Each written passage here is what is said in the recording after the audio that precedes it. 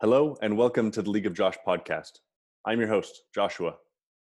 Today's episode was recorded on June 21st, 2021. I speak today with Doug Gronendijk.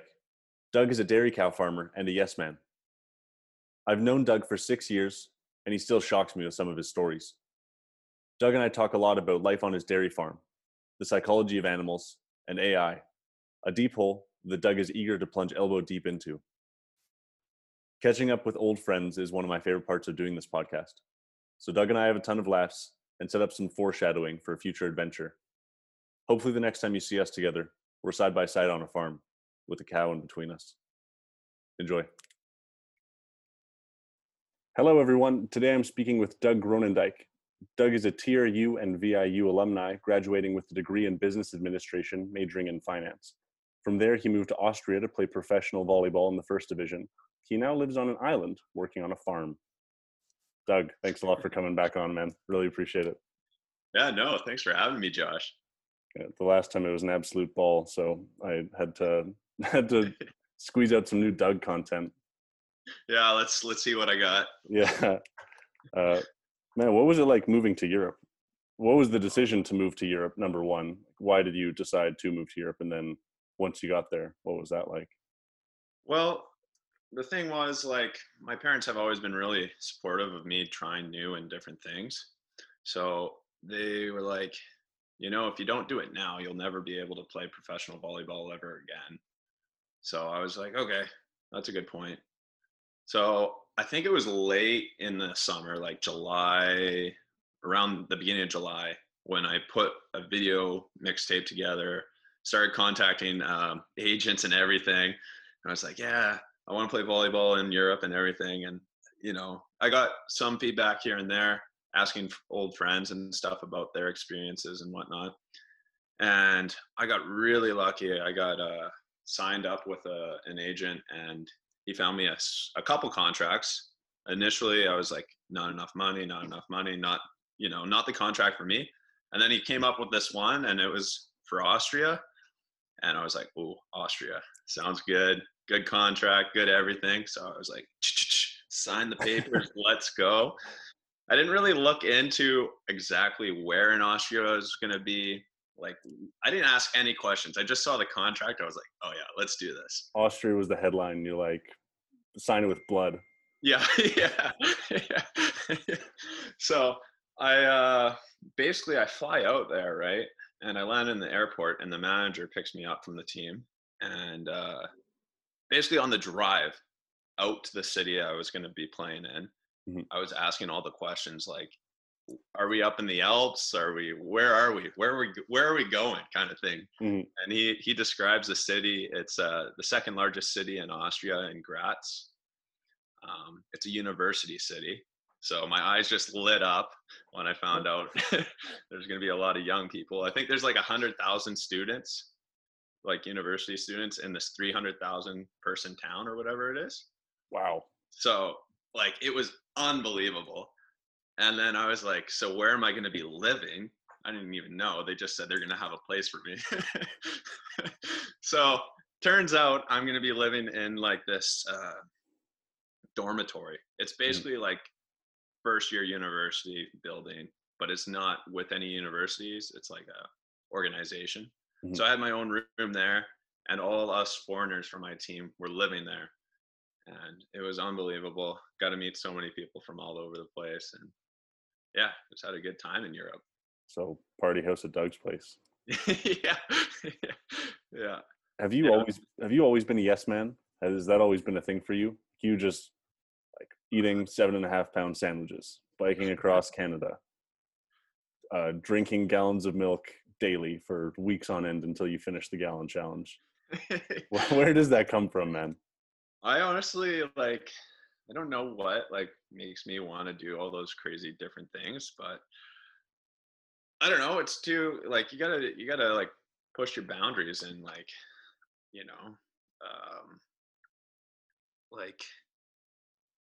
oh sorry. What was the question again? Why am I always a yes man? Yeah. Yeah. Where does that come from? Well, I don't know. I've always accepted challenges, and I always wanted to, push my limits. And Mhm. You know, I've gotten better at saying no to people. I've smartened up a Yeah. lot. So I'm not, I wouldn't say a complete yes man, but like even like when I signed my contract to go play pro in Europe, Mhm. my agent was like, yeah, my experience, like my first year or two, I just didn't do anything except stay in my room and do nothing. So he said the biggest advice would be, you know, if someone invites you to go do something or, you know, hang out with them, just say yeah and go do it. So like almost anytime someone was like, hey, you want to go to my hometown and wherever in the Alps, I was like, yeah, let's go. Yeah. And it was so much fun. Like you get to see so many different things, different parts of the culture there, and it was just unbelievable. I'm gonna sneeze in a minute here. Maybe. I think a bug just flew into my nose. What were some cultural things in the Alps that you Alps. that you Oh yeah, found as a culture shock? yeah. So no, like when I got to Austria, turns out I wasn't even in the Alps. I was just south of the Alps, kind of right by Slovenia, Yeah. and like it's a 2 hour drive to Croatia. Like it's really close to Croatia there. Mhm. So it was kind of like similar how do I say, to the West Coast, not as wet, but like it didn't snow a whole ton. So it was Okay. pretty Yeah. nice there. Really nice farmland too. It was unbelievable. Lots of farms. So when I got there, I was like, I'm gonna find a farming job. But they don't pay so well and it's hard to, you know, like if you're farming, it's a full-time job, not a part-time job thing. So Yeah. I unless I was picking apples or whatever, like being a harvester, but that's like that was usually for the Eastern European people and they didn't get paid so well, I don't think. Yeah. Did you look for a job while you were there besides Yeah. farming? Yeah. So a couple times I was hanging out with friends and like you know, like playing volleyball was awesome. Had a lot of free time, lots of free time. Mhm. And, like for me, it's hard to sit still. So I was like, oh man, I need to find a job. So I was asking everyone what I should do. Someone was like, oh, you should be a farmer. But I was living in the city, so I'd have to like bike quite a ways to get to a farm or, you know, commute somehow. Mhm. So I actually got lucky, and this one guy was saying you should become a native speaker. So I was like, what the heck is a native speaker, right? Mhm. And he's like, yeah, you know, you're from Canada. English is your mother tongue. You can be a native speaker. I was like, oh. And then he was like, yeah, basically you just go to classrooms and you just chat with kids in English. And I was like, sign me up. Right? So then I started asking like if he knew anyone. And luckily my manager of the club volleyball, he was a teacher for like 40, 50 years. Mhm. And he had a guy that was high up in the education system. So I went and visited him and he was like, oh yeah, I'll set you up with a job being a native speaker, put my name out there. So I got signed on to do a couple of gigs with a few schools and I would just go to classrooms and you know I'd have flip cards. I'd be like, what is this? It'd be like a dog, right? And Mhm. I'd just be flipping through. It was a lot of farm animals. That's like my specialty. But I also specialized in Simon Says. That was another go-to like activity in Yeah. Doug's classes. That sounds really similar to what my job was supposed to be, but I ended up the teacher that I had working with me quit Oh, 4 days after I got there. Like within a week of me getting there, oh shoot. she quit, and then I ended up just fully teaching this Danish class. Oh wow. Yeah, How was that? it was interesting. They were young kids. They were grade, I think 5, 6, and 7 was the range. Oh, So some of them were okay at English. A lot of them weren't. I'm yeah, sure that a lot of them had no idea what I was saying, but yeah, it was good. We figured it out. One second, I gotta yeah, lift my dog up. He freaks out. yeah. No, I had it once or twice where the teacher would leave me alone, and like I was with kids from kindergarten to like grade 4, so Oh they're wow. like little, Yeah. so like, and they hardly could understand English. But like I remember one time there was a kid crying in the corner. I was like, oh my, what do I do here? So then I was like, okay, let's play a game. And then she got up and she was good. So I was like, oh, You're a magic worker, Doug. yeah, just play games that they like, and sign me up as a teacher. Yeah, exactly. But yeah, that honestly, like, if you're ever gonna play pro in Europe, like, teaching English is the best way to go. I think, like, as a part-time gig, like, Yeah. 100%. I wish if I had done it again, I would have like put an ad out there and been like, "Hey, have a conversation with an English speaker, right?" Hmm. And just go out for coffee with people who want to practice their English and Yeah. just converse with them. You But thinking of going back, or are you staying on the farm? yeah, that's the tricky part, Josh. Now, like, I've done it.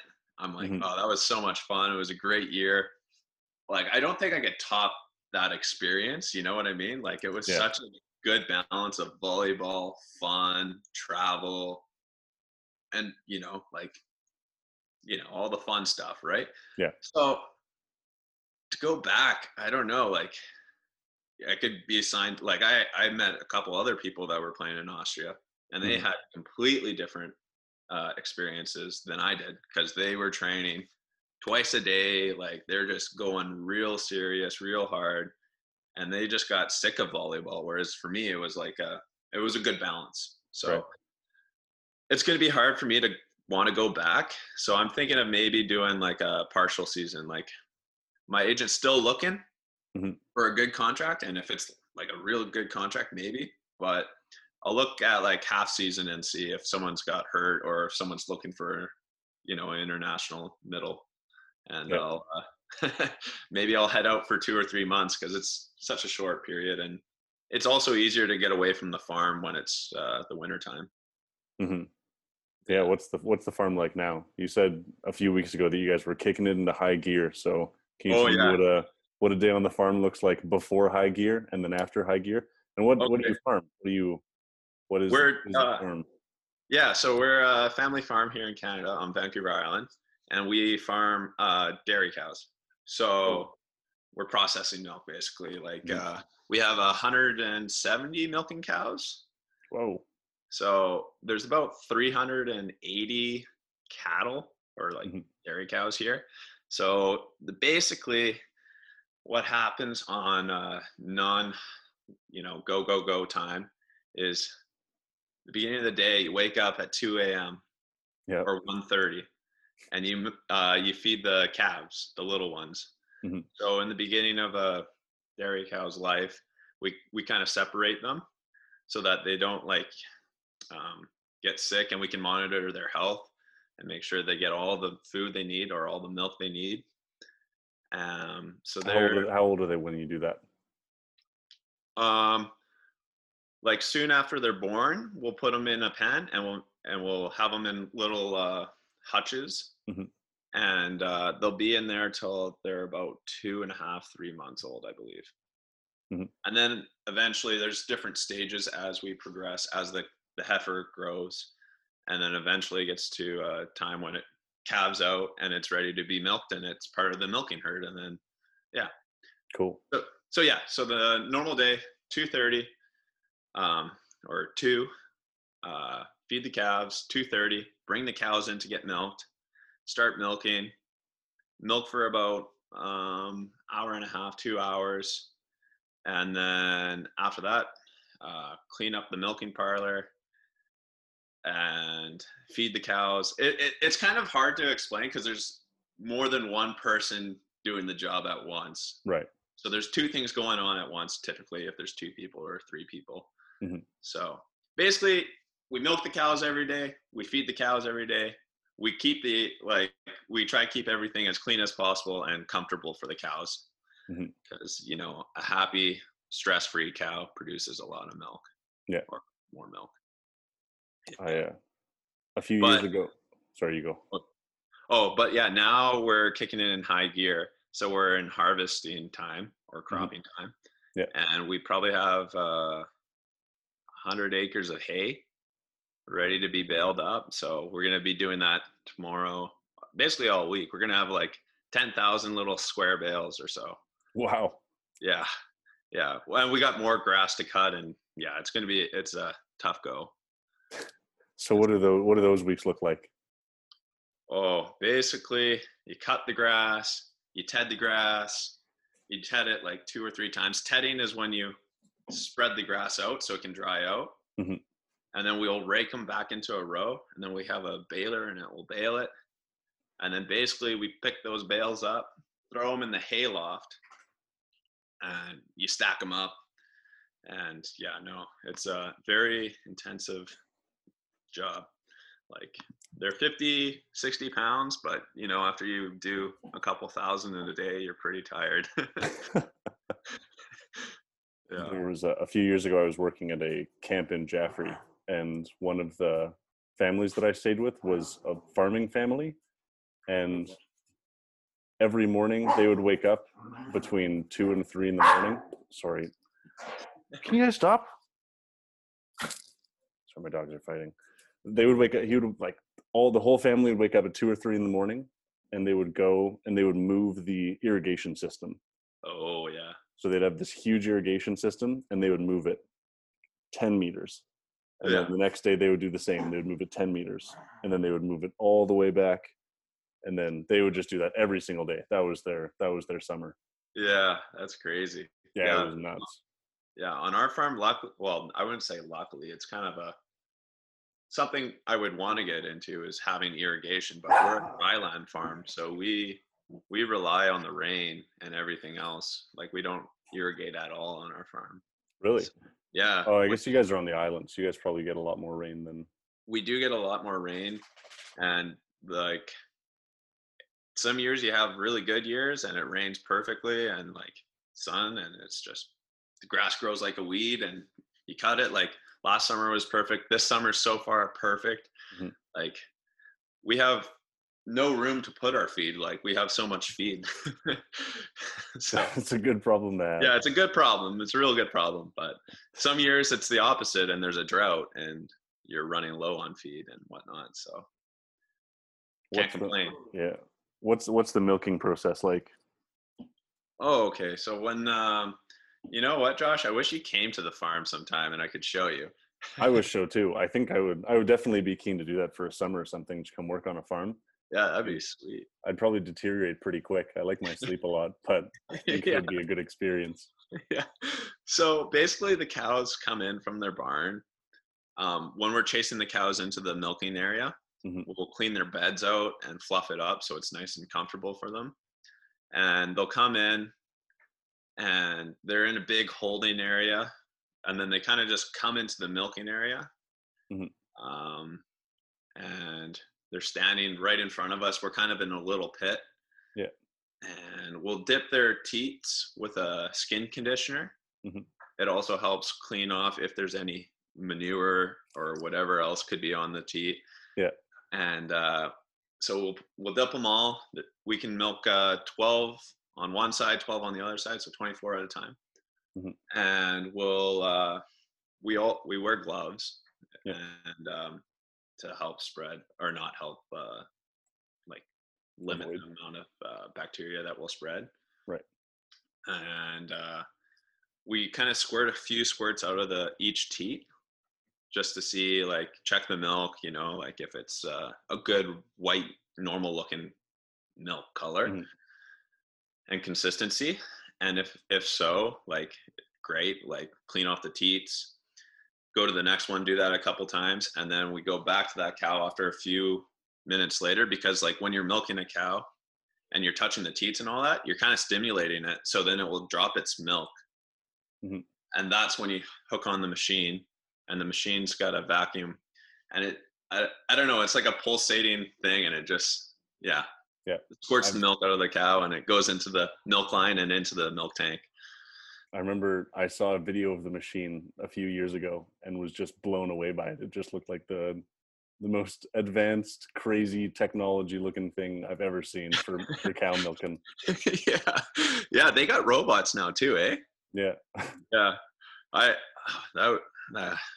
That's the dream one day, maybe have some robots, but for now we put the machines on by hand. And then after about 5 to 10 minutes, depending on how fast or how much milk the cow has, the the machine will come off automatically because there's a flow meter, Mhm. because you don't want to over milk a cow. And the machine comes off, and we got like necklaces for all our cows, all our milking cows. Mhm. So we can identify which cow comes into the milking area. So we know that cow is supposed to have 20 liters today, Mhm. or like it's been giving 20 liters. So if it's all of a sudden way low, we know something's up with it. Maybe it's in heat, or it's got a flu, or whatever it is. Maybe corona. I don't know. Cow Rona. Yeah, corona. No, I'm just kidding. I don't think they've gotten COVID yet. No, I don't think that it can. I don't think that it can jump to cows. I think Yeah. cats can catch it. I don't think they can transmit. Oh, okay. Yeah. Yeah. I've seen in the zoo a couple tigers got it or whatever. Yeah. But yeah, Still- no. So still then looking for that after cat. the machine comes off, we make sure everything's good on the computer, and then we'll dip it with a post-dip iodine, Mhm. and that kind of just like prevents bacteria from going into it. And it's also another skin conditioner. Yeah. And then after all the 12 cows are done milking, there's like these gates in front of them, and they'll just open, quick release gates, and the cows will go out and they'll go back into their main barn. And usually at that point, we'll have fresh feed for them. So they'll go right there and eat their food and hang out in the barn till the next milking. Man, I'd love to see you guys set up. There's this. Yeah. Maybe you'd call her a sociologist, but her name is Temple Grandin, and Yeah. she is. You know who Temple Grandin is? Yeah. I've heard about it before. She's she's autistic, and she thinks very similar to the ways animals think. So because of that, she's been able to produce a lot of revolutionary technology for barns and different types of like slaughterhouses and milking houses and all of those other things. Do you think that there are any technologies that you've integrated that are from Temple Grandin? I think one of the things that she came up with was the squeezing. There's some kind of squeezing mechanism that makes a cow feel more comfortable. Oh, yeah. I think that's when they're in a chute. Mhm. Like on our farm, we have a chute, but we don't. That's more for like the slaughterhouses and whatnot, because they get weighed and everything. I'm not too positive on all that, but like I remember, I think another philosophy from hers is like you don't want, like, you kind of want it to be kind of windy and bendy, Yeah. not like 90-degree corners and whatnot. Mhm. So we definitely have that. And we also have like, you don't want a crowded barn, because if there's a crowded barn, that's no good either, right? Yeah. So yeah, I definitely want to like read up more on her stuff and like how to, even like I was working in Manitoba this Mhm. last fall, and I was working on a feedlot farm. Yeah. So that's beef farm, not dairy farming. And I would help move the cows from one pen to another pen. And the guys would always laugh at me because I'm a dairy farmer and I move cows like a dairy farmer. And they, What does that mean? I don't know. I don't really know. I think dairy cows are a little bit different than beef cows. They're more domesticated, I believe. Mhm. I would assume, right? Mhm. So the beef guys that I was working with, they really understood like, if you step here, the cow's not going to want to go there, or it's going to go that way instead of this way. Right. So they taught me a lot about how to move cattle properly and how to, like, keep it as stress-free as possible, which is really, really good. Very cool. Cow psychology. What a thing. Oh, I know. It's crazy. Yeah. Temple Grandin's a character. It's such a cool story. Yeah. Very, very interesting. Yeah. How do you determine if a cow is sick, and what do you do about that? Yeah. So like I said earlier, we have necklaces on all our cows, Mhm. but it's also got a Fitbit type thing attached to it. Yeah. Get your steps in. Yeah. You basically can track how active a cow is or how inactive a cow is. Mhm. And there's like two main reasons we have this Fitbit. First reason is if it's low in activity, it's usually a good sign that the cow's not feeling well or something's up with the cow. So then we can put them into a separate pen. sort them into another pen. Mhm. And then we can either check its temperature or feel its ears. That's another good one. If their ears are cold, that's usually a sign that they're sick. Mhm. And also looking at their temperature, they could either have a fever or whatever could be wrong. Yeah. And then there, we can go from there. Or maybe they have a sore foot. So then we're like, oh, we got to trim the foot so that, it's more comfortable for the cow. Mhm. The second reason is, say a cow's activity is really high. That's a good sign that she's probably in heat and ready to be bred. Right. So then that means it's perfect time to inseminate her with some bull semen, and and then we're good to go. Do you guys keep bulls on your farm?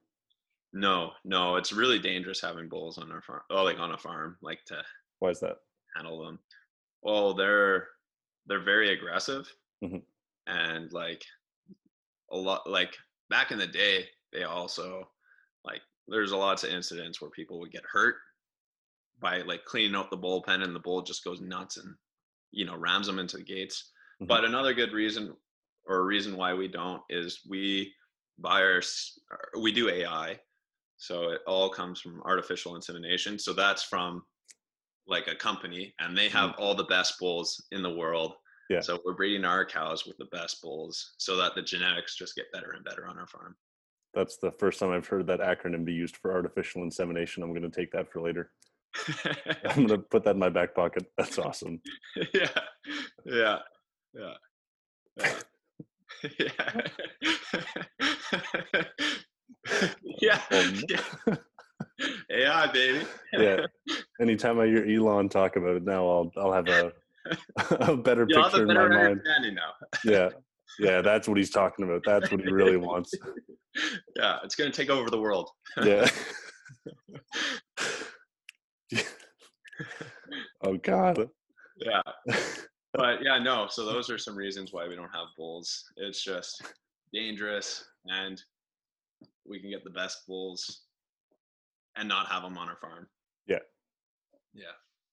You mentioned earlier about cows getting stressed out. Does that happen very often, and does that lead to lower amounts of milk? I know that that's a thing with hens, with chicken hens. There was a kind of the hypothesis was that if you put all of the best hens together, then you'll just have all of these hens laying tons of eggs all the time, because there seemed to be a very small proportion of hens in the cages that were laying the vast majority of the eggs.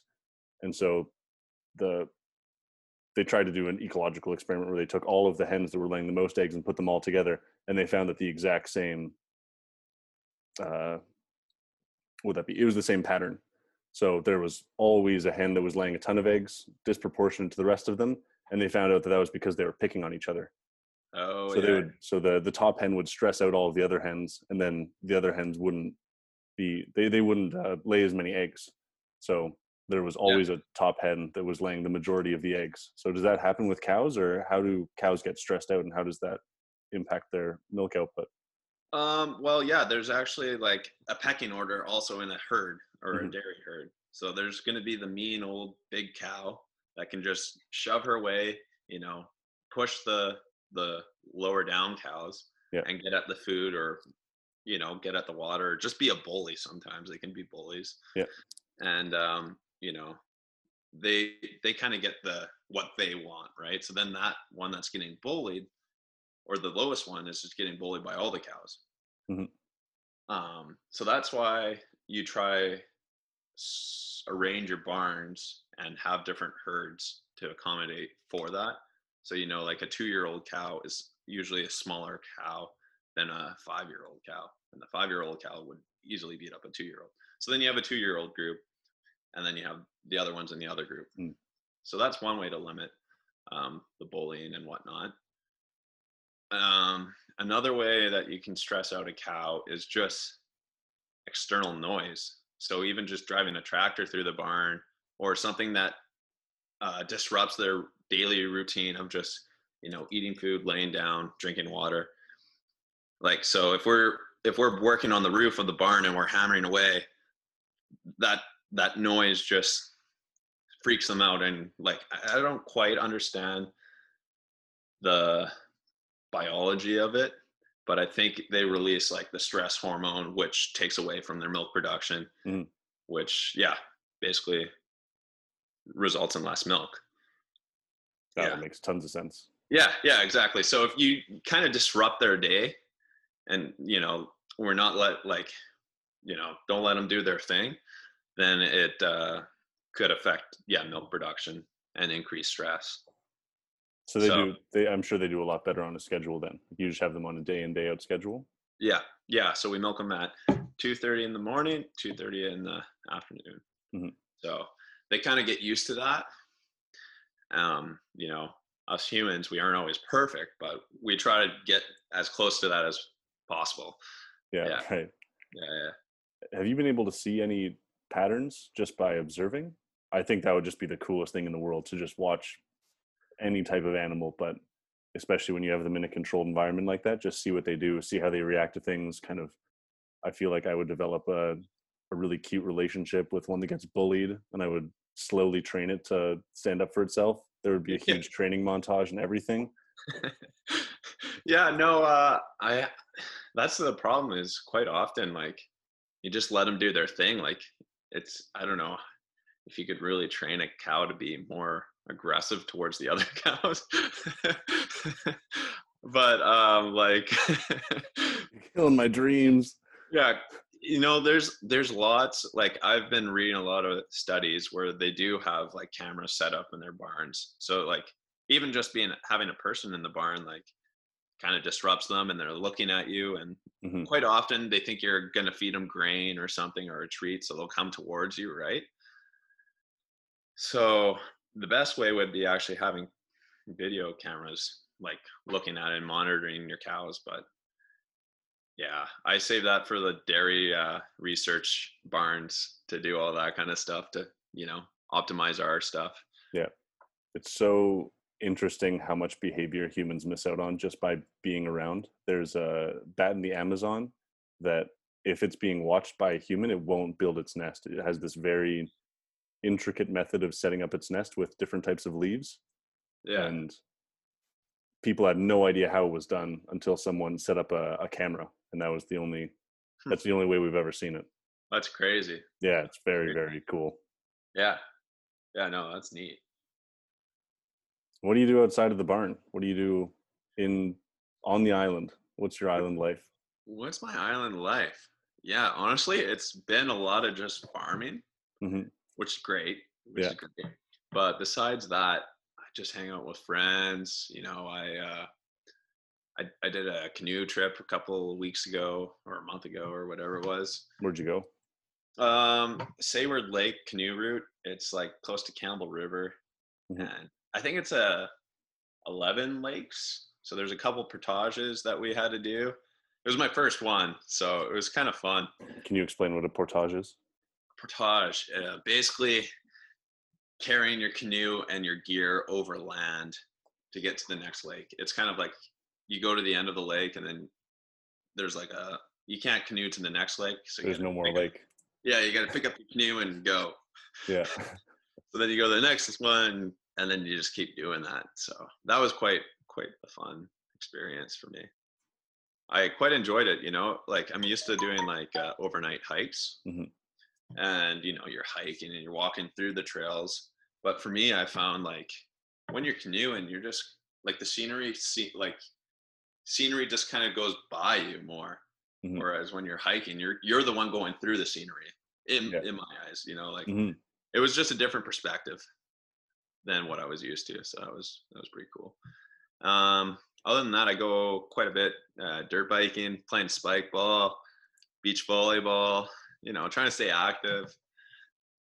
Yeah. What's it like trying to stay active in the midst of a pandemic? Are you guys are starting to open up now? Yeah, we're starting to open up a bit more, but yeah, honestly, it kind of sucks like not being able to play indoor volleyball. Like Hmm. I just miss going to like the gym to play sports. Um, so, and then it was also frowned upon to get together with people and play like outdoor volleyball or whatever for a while, but now it's getting better. Yeah. So nice. I also we got an old barn here, and I converted a room into a home gym, so been working out a bunch there too. So that's been real nice. How many barns do you guys have? We got the main cow barn, and then we got the milking barn, and that's on one side of the road, and then on the other side is where we used to have our whole operation, the Mhm. old barns, and we got a hay barn here now, and the old dairy is now converted into a garage and storage kind of thing. So Do you kind of guys like let your sorry, you four. go. We got like four barns. Cool. Do you guys let your cows free range ever? Yeah, actually, we have, I don't know, close to 40 or 50 or 60 cows out on pasture right now. Sweet. So we have like a cow will lactate for about 305 days, and Mhm. then we'll dry it off. And then What does that's that kind of mean? the recovery rest period for that cow. Mhm.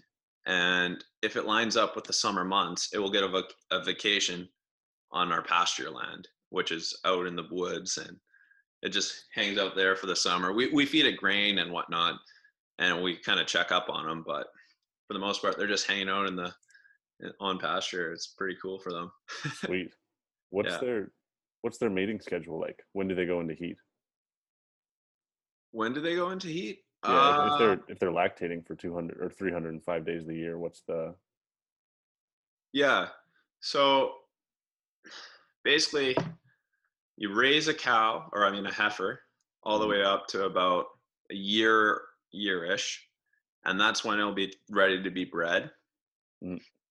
And then they have what's the a menstrual cycle of whatever it is, 28 days. I'm can't They, remember what the they number is. ovulate?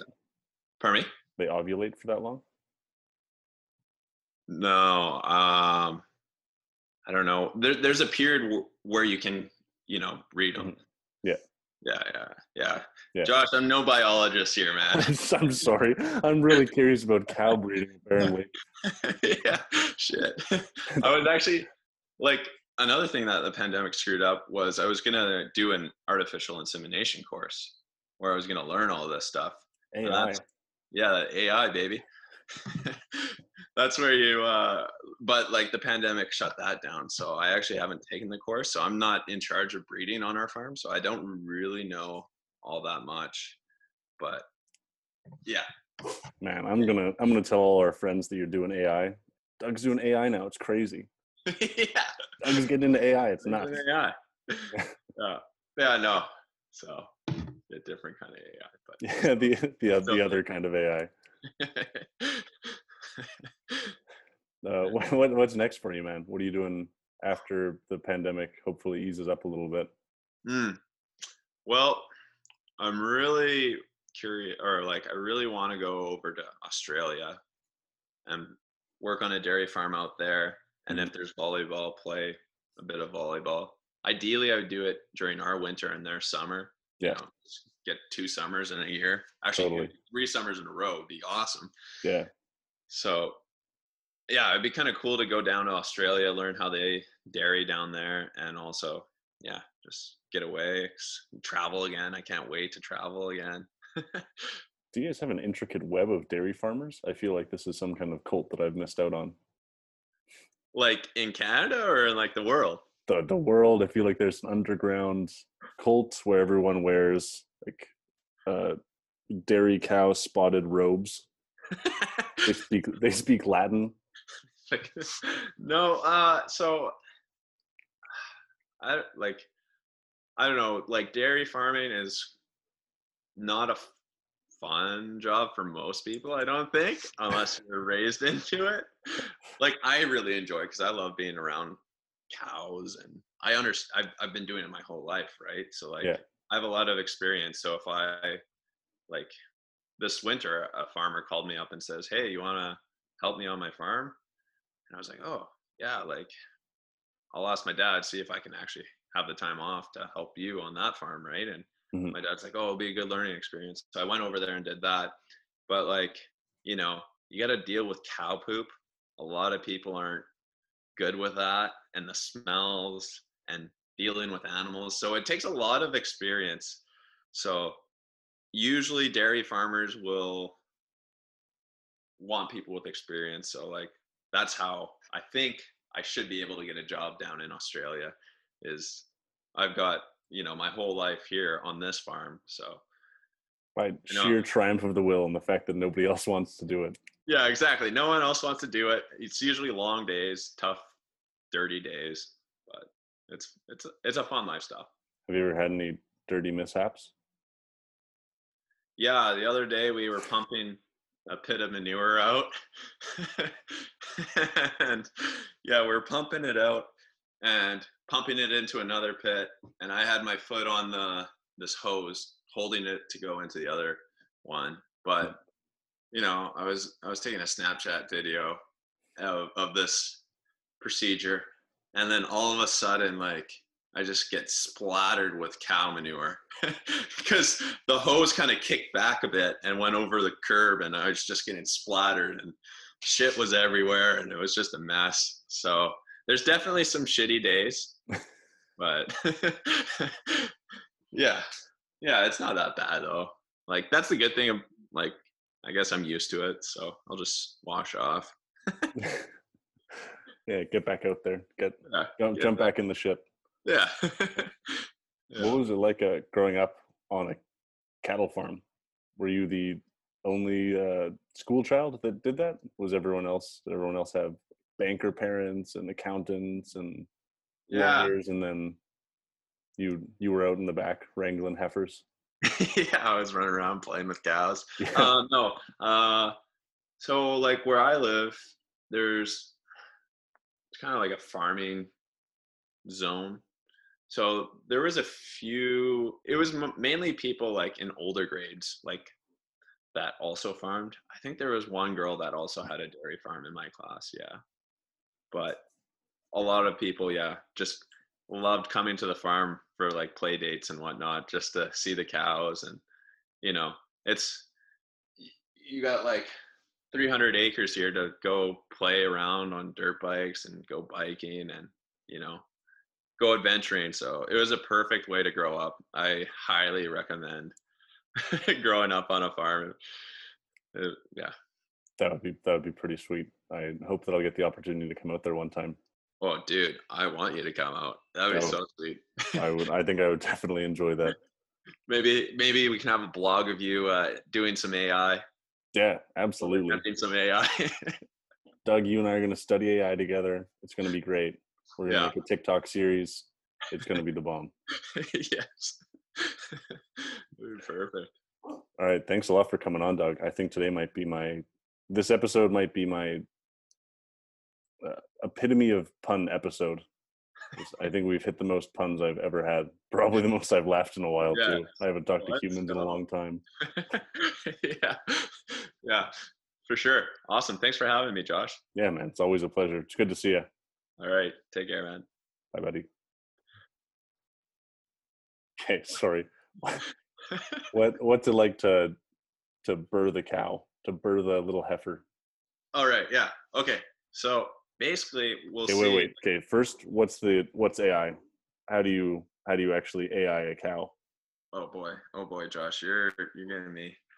Like, okay, let's skip the AI part, because like I really don't know how to explain it.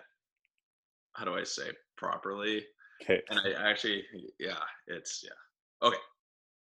Basically, okay. Never mind. I'll get to that the next episode. Okay, yeah. I'll come out to your farm. We'll do an episode after you've done your AI course, and then we'll have video instructions to go along with it.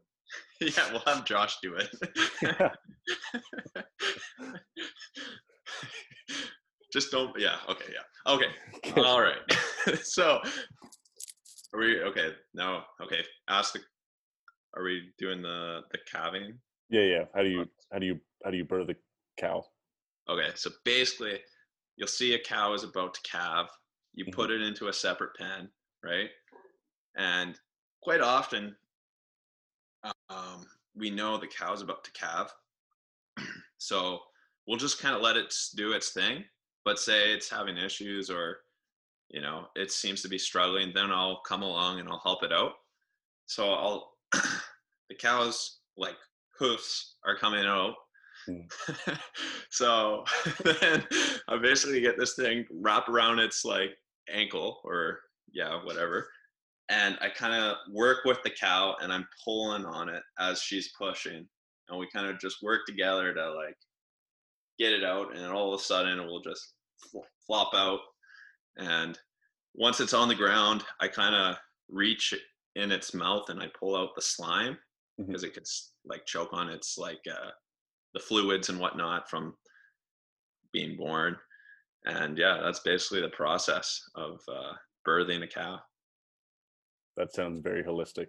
Yeah. Sounds like Doug the midwife and Yeah. cattle birthing. Yeah. Yeah. Yeah. And it happens like, I don't know, on our farm almost every other day. So it happens quite a bit that we're pulling calves off. Wow, that's crazy. Mm-hmm. Yeah, that's the other thing in Australia. Like they farm a little differently. They have all their cows calve at once. Mm-hmm. So say you have a milking herd of about 150, you're going to be pulling 150 calves off in about 3-week period, 4-week period. Like that's a lot of calves, just yanking them out constantly. But they do it because they farm a little bit differently and they have their cows out on pasture. Mm-hmm. So when the grass is growing at the highest rate, that's when they want their cows to be at the highest production. Okay, that's interesting. Yeah. That's a big reason for me wanting to go to Australia, so I can learn how they do. Just a totally different method, hey? Yeah, completely different. But I think slowly they're gonna come or shift their philosophies and come to like the North American way or the European way. Mm-hmm. Yeah. Is there a difference between European, North American, and Australian cattle farming? I'm sure there are. Oh Actually, yeah. I was in Vietnam. I was in the north of Vietnam, and my mom and I went on this hike, and it's super commercial. And then you keep going, and we found these huge pot farms, super illegal in Vietnam. Yeah. And we found these huge pot farms. We were walking, and I'm like, "Do you smell that?" She's like, "Yeah." Like, weird. Yeah. And right in the middle of these cornfields are just these massive pot plants, these huge, like massive volumes of plants. Yeah. And so we're like, hopefully we don't get murdered by some cartel up here. Yeah. And we kept going. And at the top of this mountain, there was this huge herd of oxen. Oh yeah. And they were all just taking this big mud bath. And then these 7 to 10-year-old kids, 2 of them came out and they started herding these oxen. And it was just the coolest thing in the world to see. Yeah, that's sweet. Yeah. Yeah, I know. Yeah, it's cool seeing how they do things all differently all over the place. Yeah. No. You got travel plans? Oh, I guess you want to go back to Europe. Yeah. I would love to go and travel South America. Oh yeah. But I think it's a little bit dangerous right now. Why is that? COVID? No, just their political climate. Oh. Yeah, there's lots of gang violence and the like. Okay, I'll pause this again now.